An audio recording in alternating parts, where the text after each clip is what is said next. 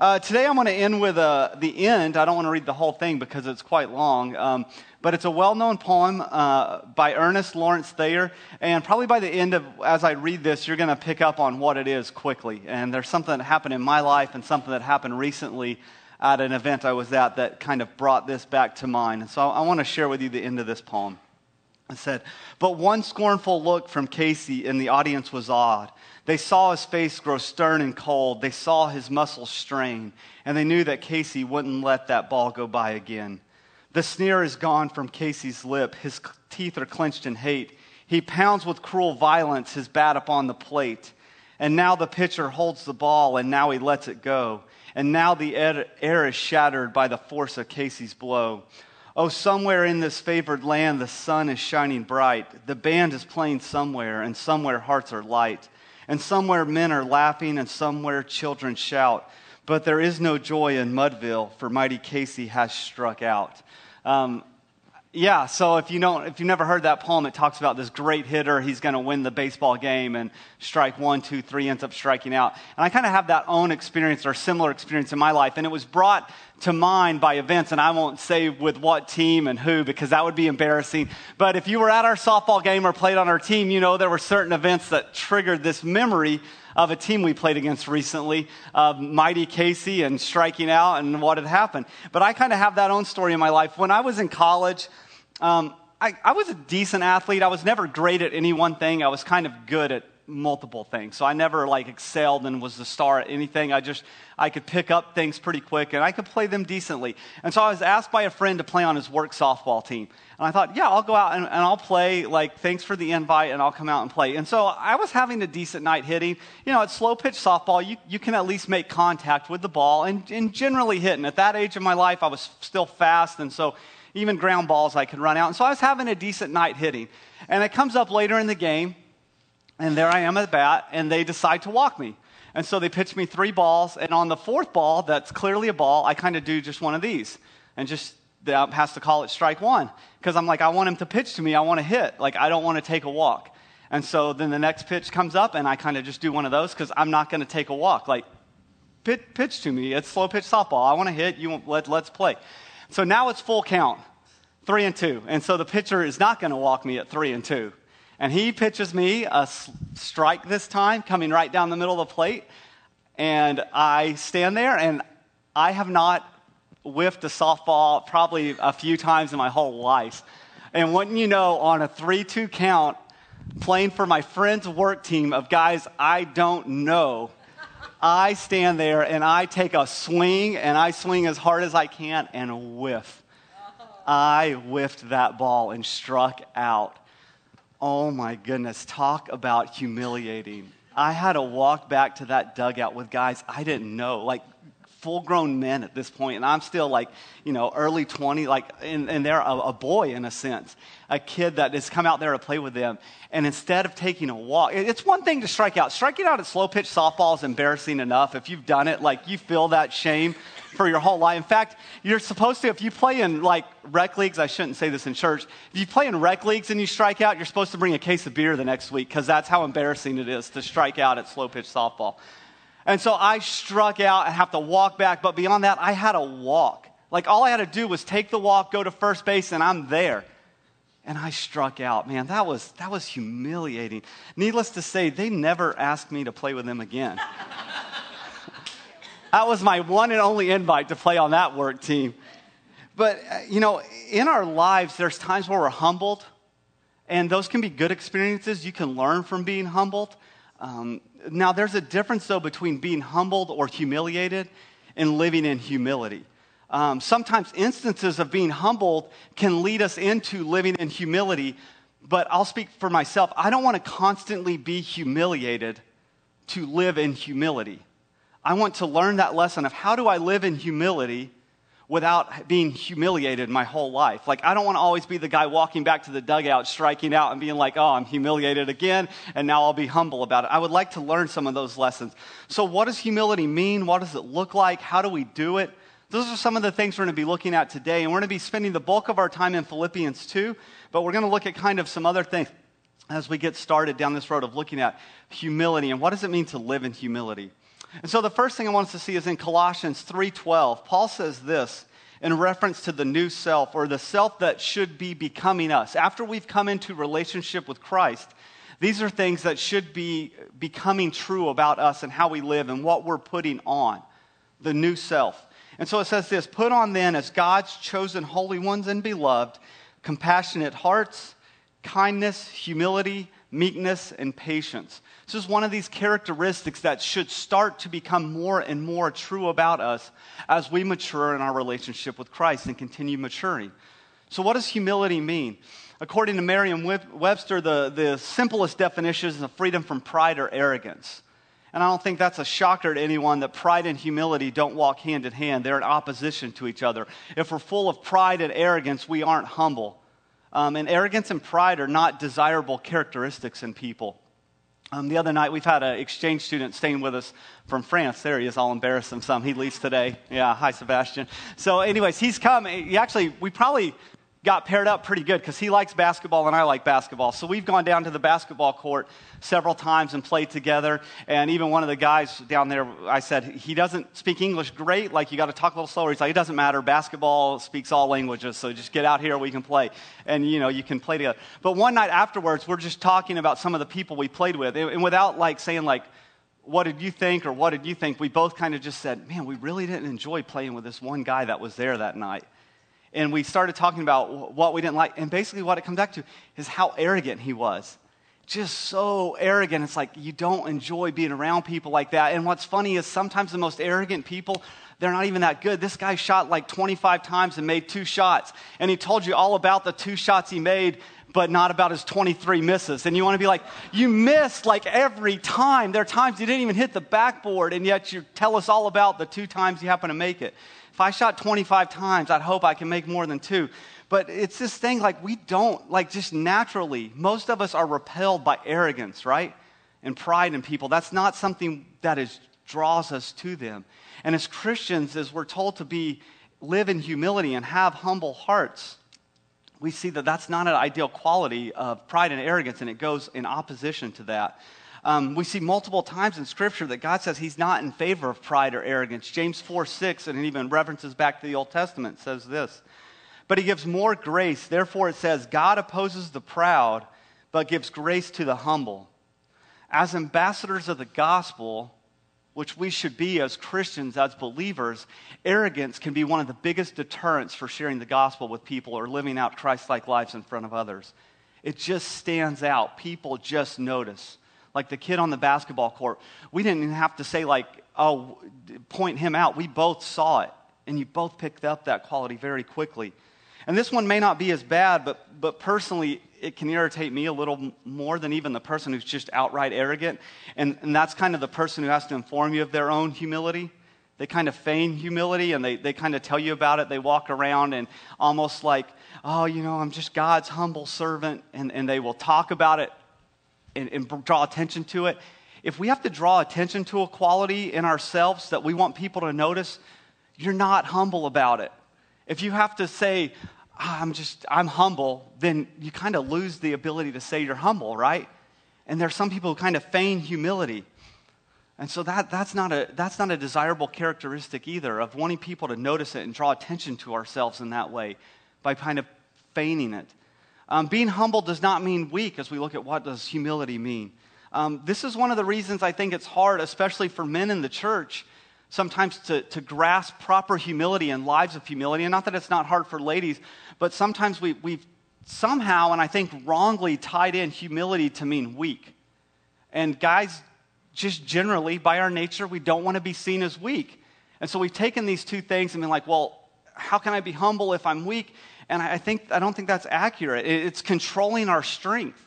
It's not using it to prop yourself up, but to lift up others in service and in love. Humility does not mean you're a weak person. C.S. Lewis said this, humility is not thinking less of yourself, it is thinking of yourself less. We don't have to lack confidence or boldness or strength to be humble. Just look at some of the biblical characters that we preach about, that we read about, that wrote tons of books in the Bible. Do you think they were weak? Do you think Paul was weak? Do you think the guy who went in and preached the gospel and was stoned and left for dead and drug himself up and went back into the city to preach the gospel again was weak? Do you think David was weak when he killed a lion and a bear and slayed Goliath? Or Esther when she went before the king and knew that her life could be taken from her by going in there? Or Stephen? I don't think these biblical people were weak. We could go on and on of characters in the Bible that we find. And humility does not necessarily and should not mean weakness. Bold and courageous people are not the antithesis of humility. So you can be bold and courageous and strong and still be a humble person. But somehow we've kind of tied it in to where, if you're humble, you have to be weak. And I think that's an inaccurate description of what humility is. Humility is freedom from arrogance or pride, not thinking more of yourself, thinking of others. So now we're going to kind of look at how do we live in humility then, or what does it look like in our lives? And so now we're going to pick up in our main passage in Philippians 2, and I'm going to start by reading verses 1 through 4. So if there is any encouragement in Christ, any comfort from love, any participation in the Spirit, any affection and sympathy, complete my joy by being of the same mind, having the same love, being in full accord and of one mind. Do nothing from selfish ambition or conceit, but in humility count others more significant than yourselves. Let each of you look not only to his own interest, but also the interest of others. Paul's talking to believers here. This expectation that those inside the body of Christ or the church, this is the expectation for them, is that this is how you will look to others. Just count others more significant, of not doing anything from selfishness. And so if you're a believer in Christ, here's some things that we are kind of expected in regards to humility. And the first thing is this: humility does not act in selfish ambition. We saw that in verse 3a. Do nothing from selfish ambition or conceit. A humble person is not living for their own selfish ambition. Now, this is a tough one. Is it wrong to have goals or to have desire or to have ambition or to pursue accomplishment? I wouldn't say that those things are wrong, but I would ask, what's the motivating factor or what's the heart factor driving that in your life? What's behind that? And that's the hard part, because that's only something you can answer. Are you working hard for the glory of the Lord? Are you working hard so you are a good ambassador of the gospel where you work and where you live and where you do your life? Are you working hard to represent God, or are you working hard so you get all the praise? Are you driven to do well because you want the Lord's name proclaimed? Or are you driven to do well because you want yourself lifted up? And that's a tough one, because sometimes if we do some of these things, even as we studied in Proverbs, a lot of times you work hard, you do these things, you are going to get lifted up, but it shouldn't be you propping yourself up. And your drive and motivation shouldn't be like, I want people to notice me. And I think we could sum it up by asking this, is who do you want people to notice in your life? Yourself or Jesus? Did I try to do a good job on this message so at the end of the day, people walk out and say, hey, you did good. I enjoyed hearing you speak, and I strove for my own self-fulfillment and self-accomplishment, if that's the case. Or did I try to do this for the glory of the Lord and to preach a biblical message accurately? Same thing when you go to work, when you go to teach, or when you're a firefighter, or you're a police officer, or whatever it is you do. Did you go there for the glory of the Lord? Or did you go there so people notice yourself? Are you pursuing selfish ambition? If so, that's in contradiction to living a life of humility. The next thing we see is humility puts others first in 3b. But in humility, count others as more significant than yourselves. A humble person is going to put others ahead of themselves. And that one can be tough. That one is tough. And I don't know if it's just me, but that one's a real struggle. The thought of putting others first is fine. Like in a classroom, like talking to you right now. Yeah, that sounds fine, and we could talk about that. But putting that into practice, that's not an easy thing to do, right? To go out and put others first in your life, I struggle with that. And for most of us, from our earliest ages, we've probably struggled with that, against selfishness. Some days I leave here and I go check in on our kids' classes, and maybe I have a little bit of a different sense of humor, but sometimes I find it amusing when kids begin to fight over toys. And part of me doesn't want to break it up. I just want to see, hey, let's fight it out and see who's going to get the toy, right? Let's see who wants it more. A battle to the death over a plastic piece of junk. and it can be humorous at that age, but it's not so funny as they get older, right? That selfishness when it starts to live out in our lives. It's not so funny when our kids are preteens and they're still doing this, or when they're teenagers and they're super selfish and it has to be their way all the time. But you know the worst group of all to be around when they're always selfish and it has to always be their way? It's adults. Man, we look at kids, and at least kids, they throw their temper tantrum and life goes on. But adults, we sulk and hold grudges and are bitter for years about things when we don't get our way at times. Sometimes we just have to take a step back and realize we're not supposed to put ourselves first. Humility and living a life of humility will put others first. But our natural, sinful, selfish nature is going to constantly be in conflict against that. When we're born with a sinful nature desires to put self first. And so that is going to be something we constantly battle if we strive to live a life of humility. So a good thought, are you able to and do you put others first? Are you able to? Can you notice things in your life where there's things, it's like, I really wanted to do that, or this is what I really wanted, but I was able to put myself secondary and do what someone else wanted. Or I was able to allow this person to have this win because I didn't need it, and I could humble myself, and I did not have to be first in this situation. Can you recall moments like this, or it's always had to be about you? Some of the big ways we can notice easily, but what about in small ways? Does your inability to put others first come out in small ways? There's some telltale things in our life.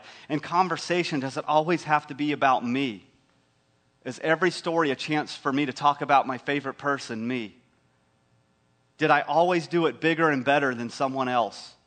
Can I ever let just someone kind of share with me? Or do I always have to kind of, I'll add in what I did. I gotta top that. I've got to do better.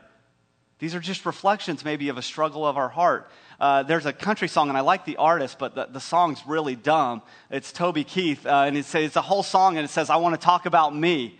And he goes on, and by the end of the song, you're just like irritated by the song. You're like, I don't want you to talk about you. I don't want to hear anything anymore. And I actually like his music.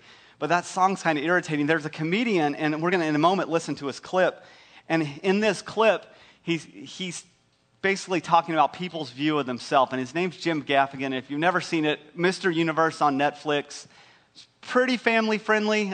Probably teenagers and up, you're safe to watch it with. And he has this part in here I want us to listen to where he talks about people's view of themselves. I don't get the mirrors, I don't want to see myself working out. I know what I look like. That's why I'm going to the gym. Obviously, there's some people that do want that, right? They're like, if I'm going to be working out, I want to look at something like myself. I want to look at myself while I work on myself. I should do a recording so I can listen to myself while I look at myself while I work on myself. As I leaf through myself magazine, read how myself can improve myself. Maybe I'll go to my Facebook page and look at photos of myself. Read what myself has written about myself. Yo soy muy importante. Myself. I don't know what the rabbit was doing up there. Okay. Anyways, it's just a funny bit there, kind of people's view of themselves. And I think sometimes we just get so caught up and everything has to revolve around us that we struggle to put others first.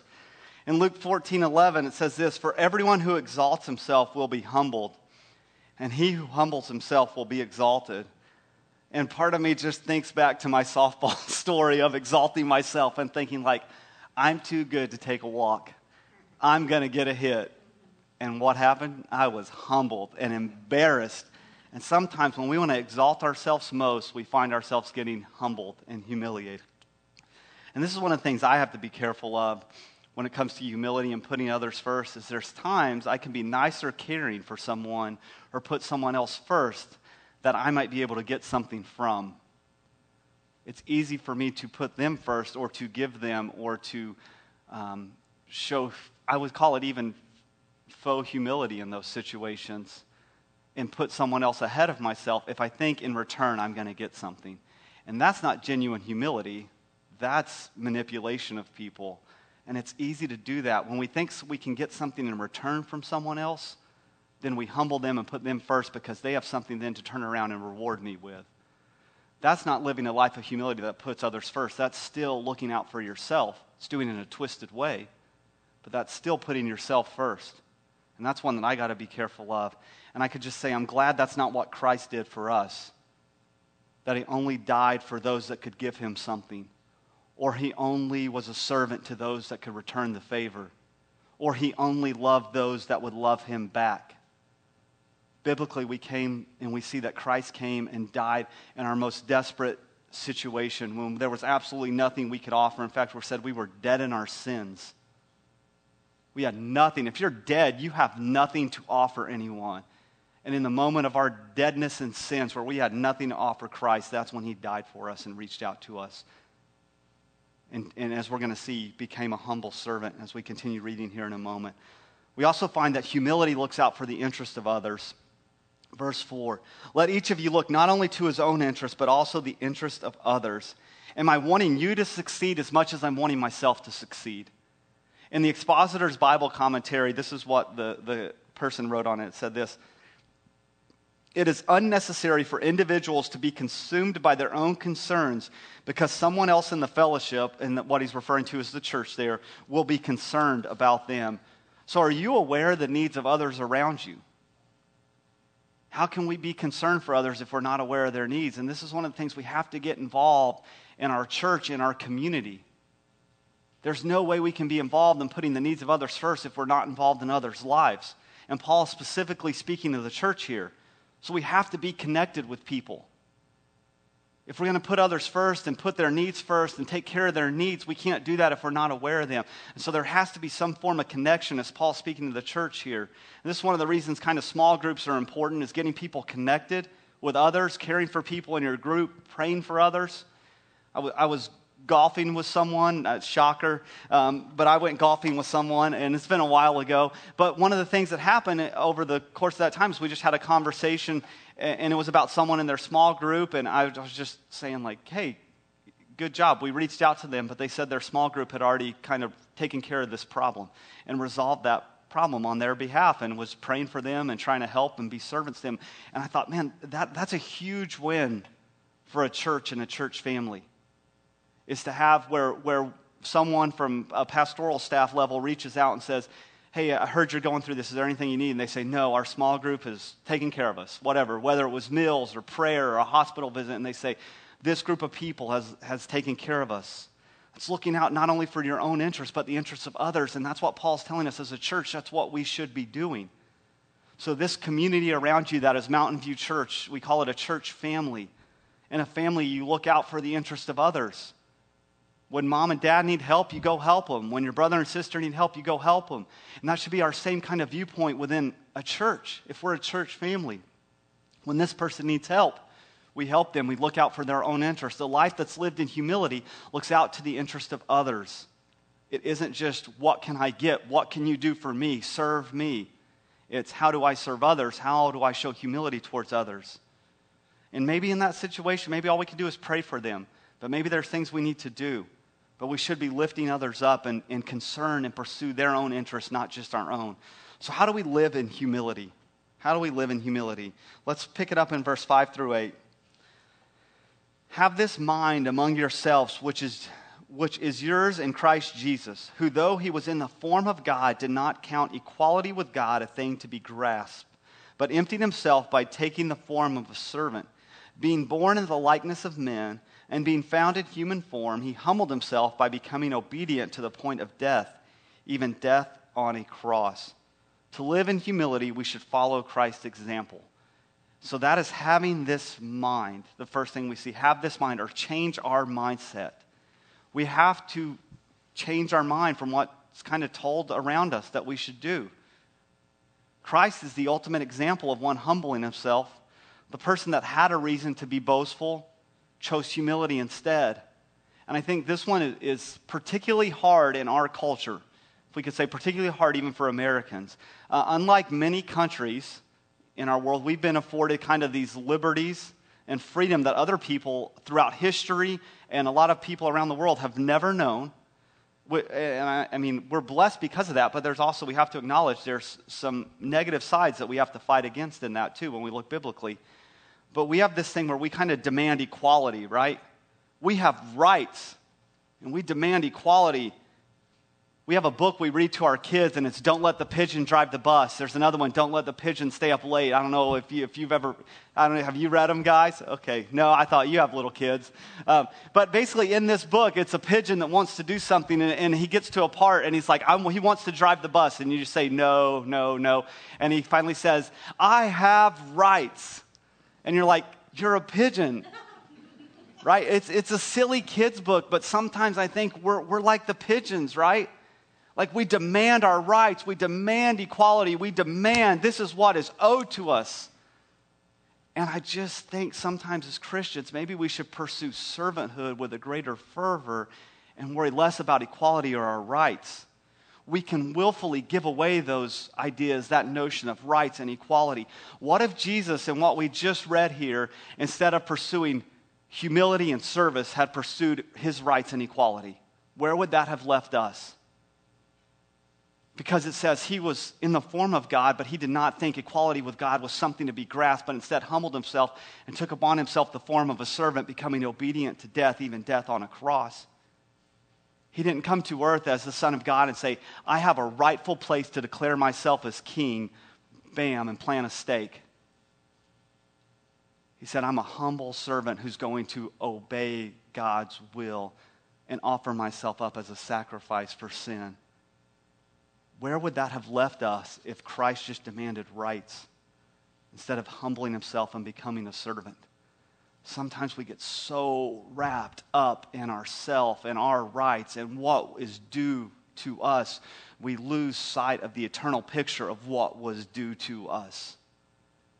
If we step back and look at it biblically and honestly, what was due to us was death, both earthly and eternal death and separation from God because of our sin.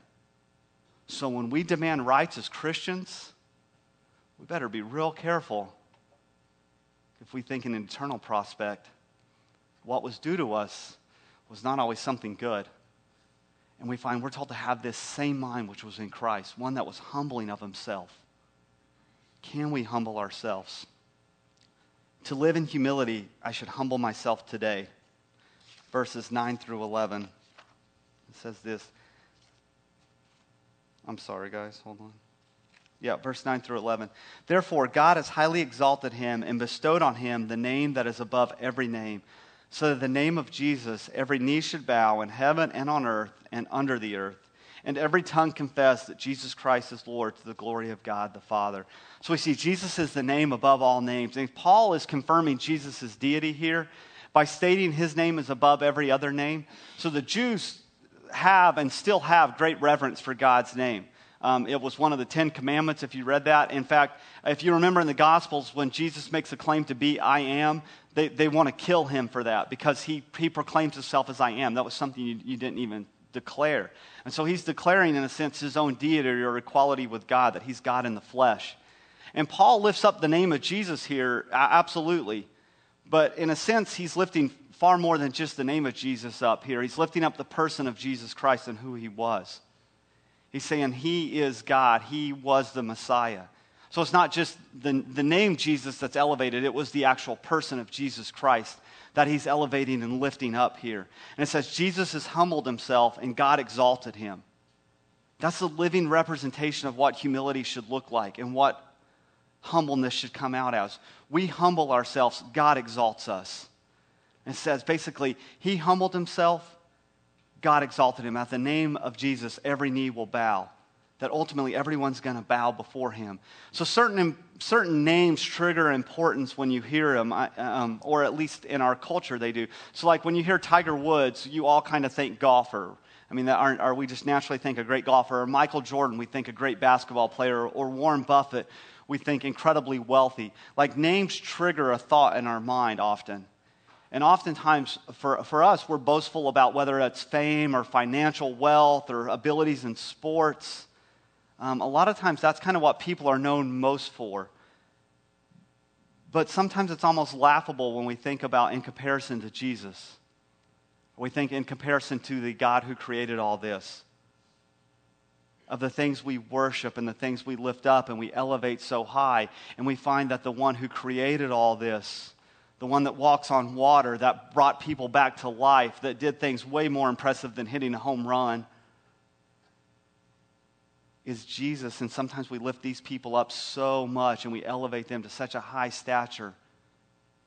What do we look at Jesus? What do we think of him? Are we elevating him? Are we lifting him up? Are we propping him up in our thoughts and our worship and how we live our lives? You know, most of us will never have renown, like this great amounts of wealth or great athletic ability or fame, and yet we still can find ourselves thinking more highly of ourselves than we should. And it would probably be very wise if we adjust our attitude about ourselves and bow our knee to Jesus now and lift him up instead of lifting ourselves up. Just a few other verses I found, and I could have had a bunch more, but here's just a few more. Romans 12:3. For by grace given to me, I say to everyone among you, not to think of himself more highly than he ought to think. James 4:10.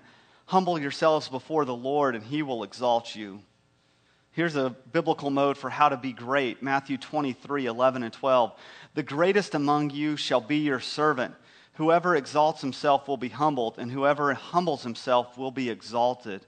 Now that's probably not going to fill a lot of conference centers or be on a New York Times bestseller list. We kind of want to know, how do we improve ourselves?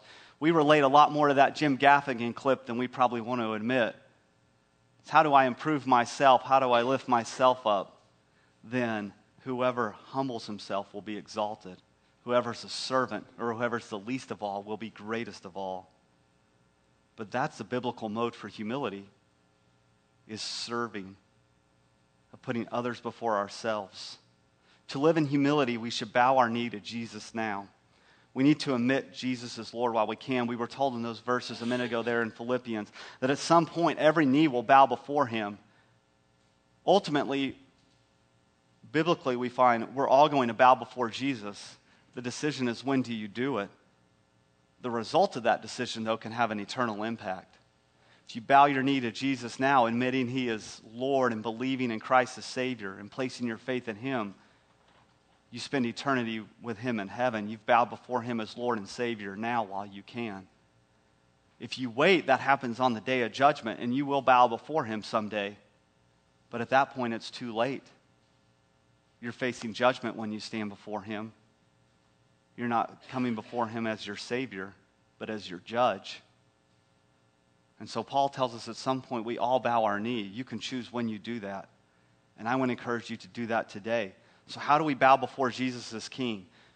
We say this often. We admit we're sinners, that we couldn't do it on our own, that we're broken people, we're messed up. 2, we believe that Jesus died on the cross and rose from the grave. And then we choose to place our faith in him alone as Savior. That's how we bow before him.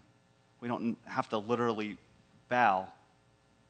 That's how we bow our hearts before Jesus, admitting he is Lord and he is Savior and believing as Christ as Savior. As I read through these verses today, it was a pretty clear message that kept running through the whole thread of all of them. It's this, it's don't elevate yourself. Don't elevate, don't prop yourself up. Whoever humbles himself will be lifted up by the Lord. Whoever exalts or praises themselves will be humbled at some point. If I'm trying so desperately to get myself to be noticed, it's most assuredly that at some point I'm going to be humbled. Our culture has really kind of embraced the me-first mentality in a lot of ways. Do what's convenient or do what's easiest. Look out for number one. Do what makes you happy. But that not only does that not have to be that way, that should not be the way Christians are known to operate, of just looking out for number one. You know, we've looked at several verses and we could look at many more. But that should not be what's known of us. As Paul said at the very beginning when we looked at that verse, that shouldn't be one of the qualities and characteristics that's becoming noticed in our life, of arrogance and pride and propping self up. In fact, it should be the opposite of humbling myself and propping others up in my life. I want to start kind of wrapping it up, and I want to read a short devo here from Mother Teresa on humility. And if you know anything about her, she lived her life as a servant, basically lived in poverty her entire life. to serve others. And here's a short devotion she wrote on humility. It said this: "These are a few ways we can practice humility. To speak as little as possible of oneself, to mind one's own business, not to want to manage other people's affairs, to avoid curiosity, to accept contradictions and correction cheerfully, to pass over the mistakes of others, to accept insults and injuries, to accept being slighted, forgotten, and disliked, to be kind and gentle even under provocation, never to stand on one's own dignity, and to choose always the hardest." I don't know about you guys, I hate admitting when I'm wrong. Like, it's hard. And also in that same vein, I hate admitting when I don't know the answer even, or I can't solve a problem. Like, I don't know. I know what the problem is. It's a pride and arrogance thing. That's the problem. But I hate it when there's something I have to admit I'm not good at, or I can't do, or I don't know, or I can't figure it out.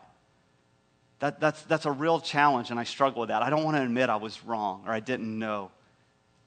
And I think pride might be one of the biggest reasons people don't turn to Christ as Savior. Pride was the reason Satan got kicked out of heaven. Because in order to come to Christ as Savior, it has to relinquish this idea of pride, or that I could do it all on my own, or that I had the answer, that I had the solution. We're not Frank Sinatra. We didn't do it our way. We have to come to this point where we say, like, I couldn't do it my way. My way was going to lead to destruction. My way was going to lead to death. My way was taking me a direction I didn't want to go. And in order to come into that first initial relationship, beginning that relationship with Christ, there has to be this aspect of humility where we say, I can't do it on my own. I'm not the solution to my own problem. And we have to humble ourselves before Jesus and lift him up to a different position. Instead of just being someone we kind of heard about and know about, he becomes Lord and Savior in our lives.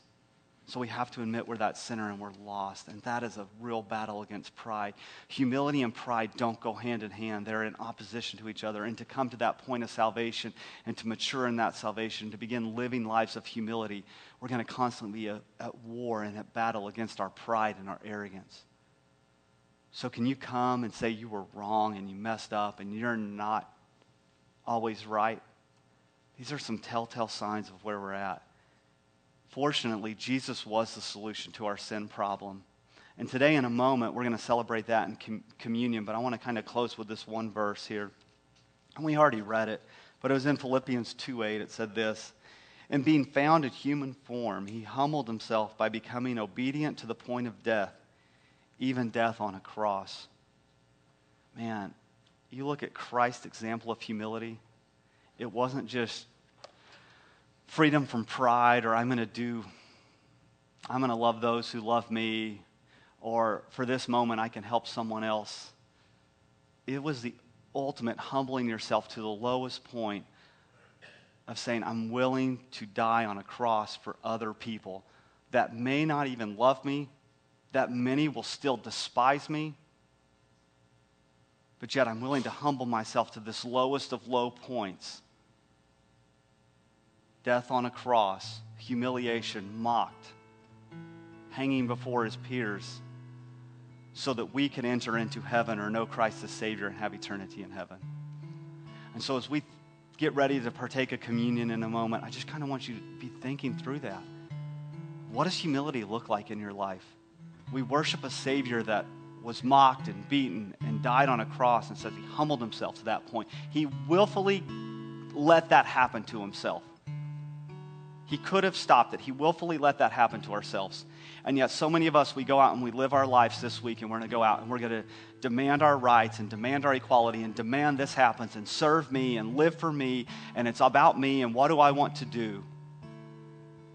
And yet we're told to follow Christ's example of humbling ourselves and becoming a servant and becoming obedient. And we look to our Savior and say, obedient to the point of death. Are we willing to humble ourselves and put others first? Let's pray. Lord, it is not easy. I can speak for myself. I can be selfish. I can be prideful. I can want it my way all the time. Lord, help us to begin pursuing humility in our life. As we're told as Christians, this would be something we're known for, is our humility. Help us to put others first, to use our strength not to lift ourselves up, but to lift others up, to be ambassadors for the gospel. Use our talents, use our abilities to serve others, to serve you, instead of serving ourselves and getting what we want. May we reshift and reframe our focus to the world around us and not to ourselves. In Jesus' name, amen.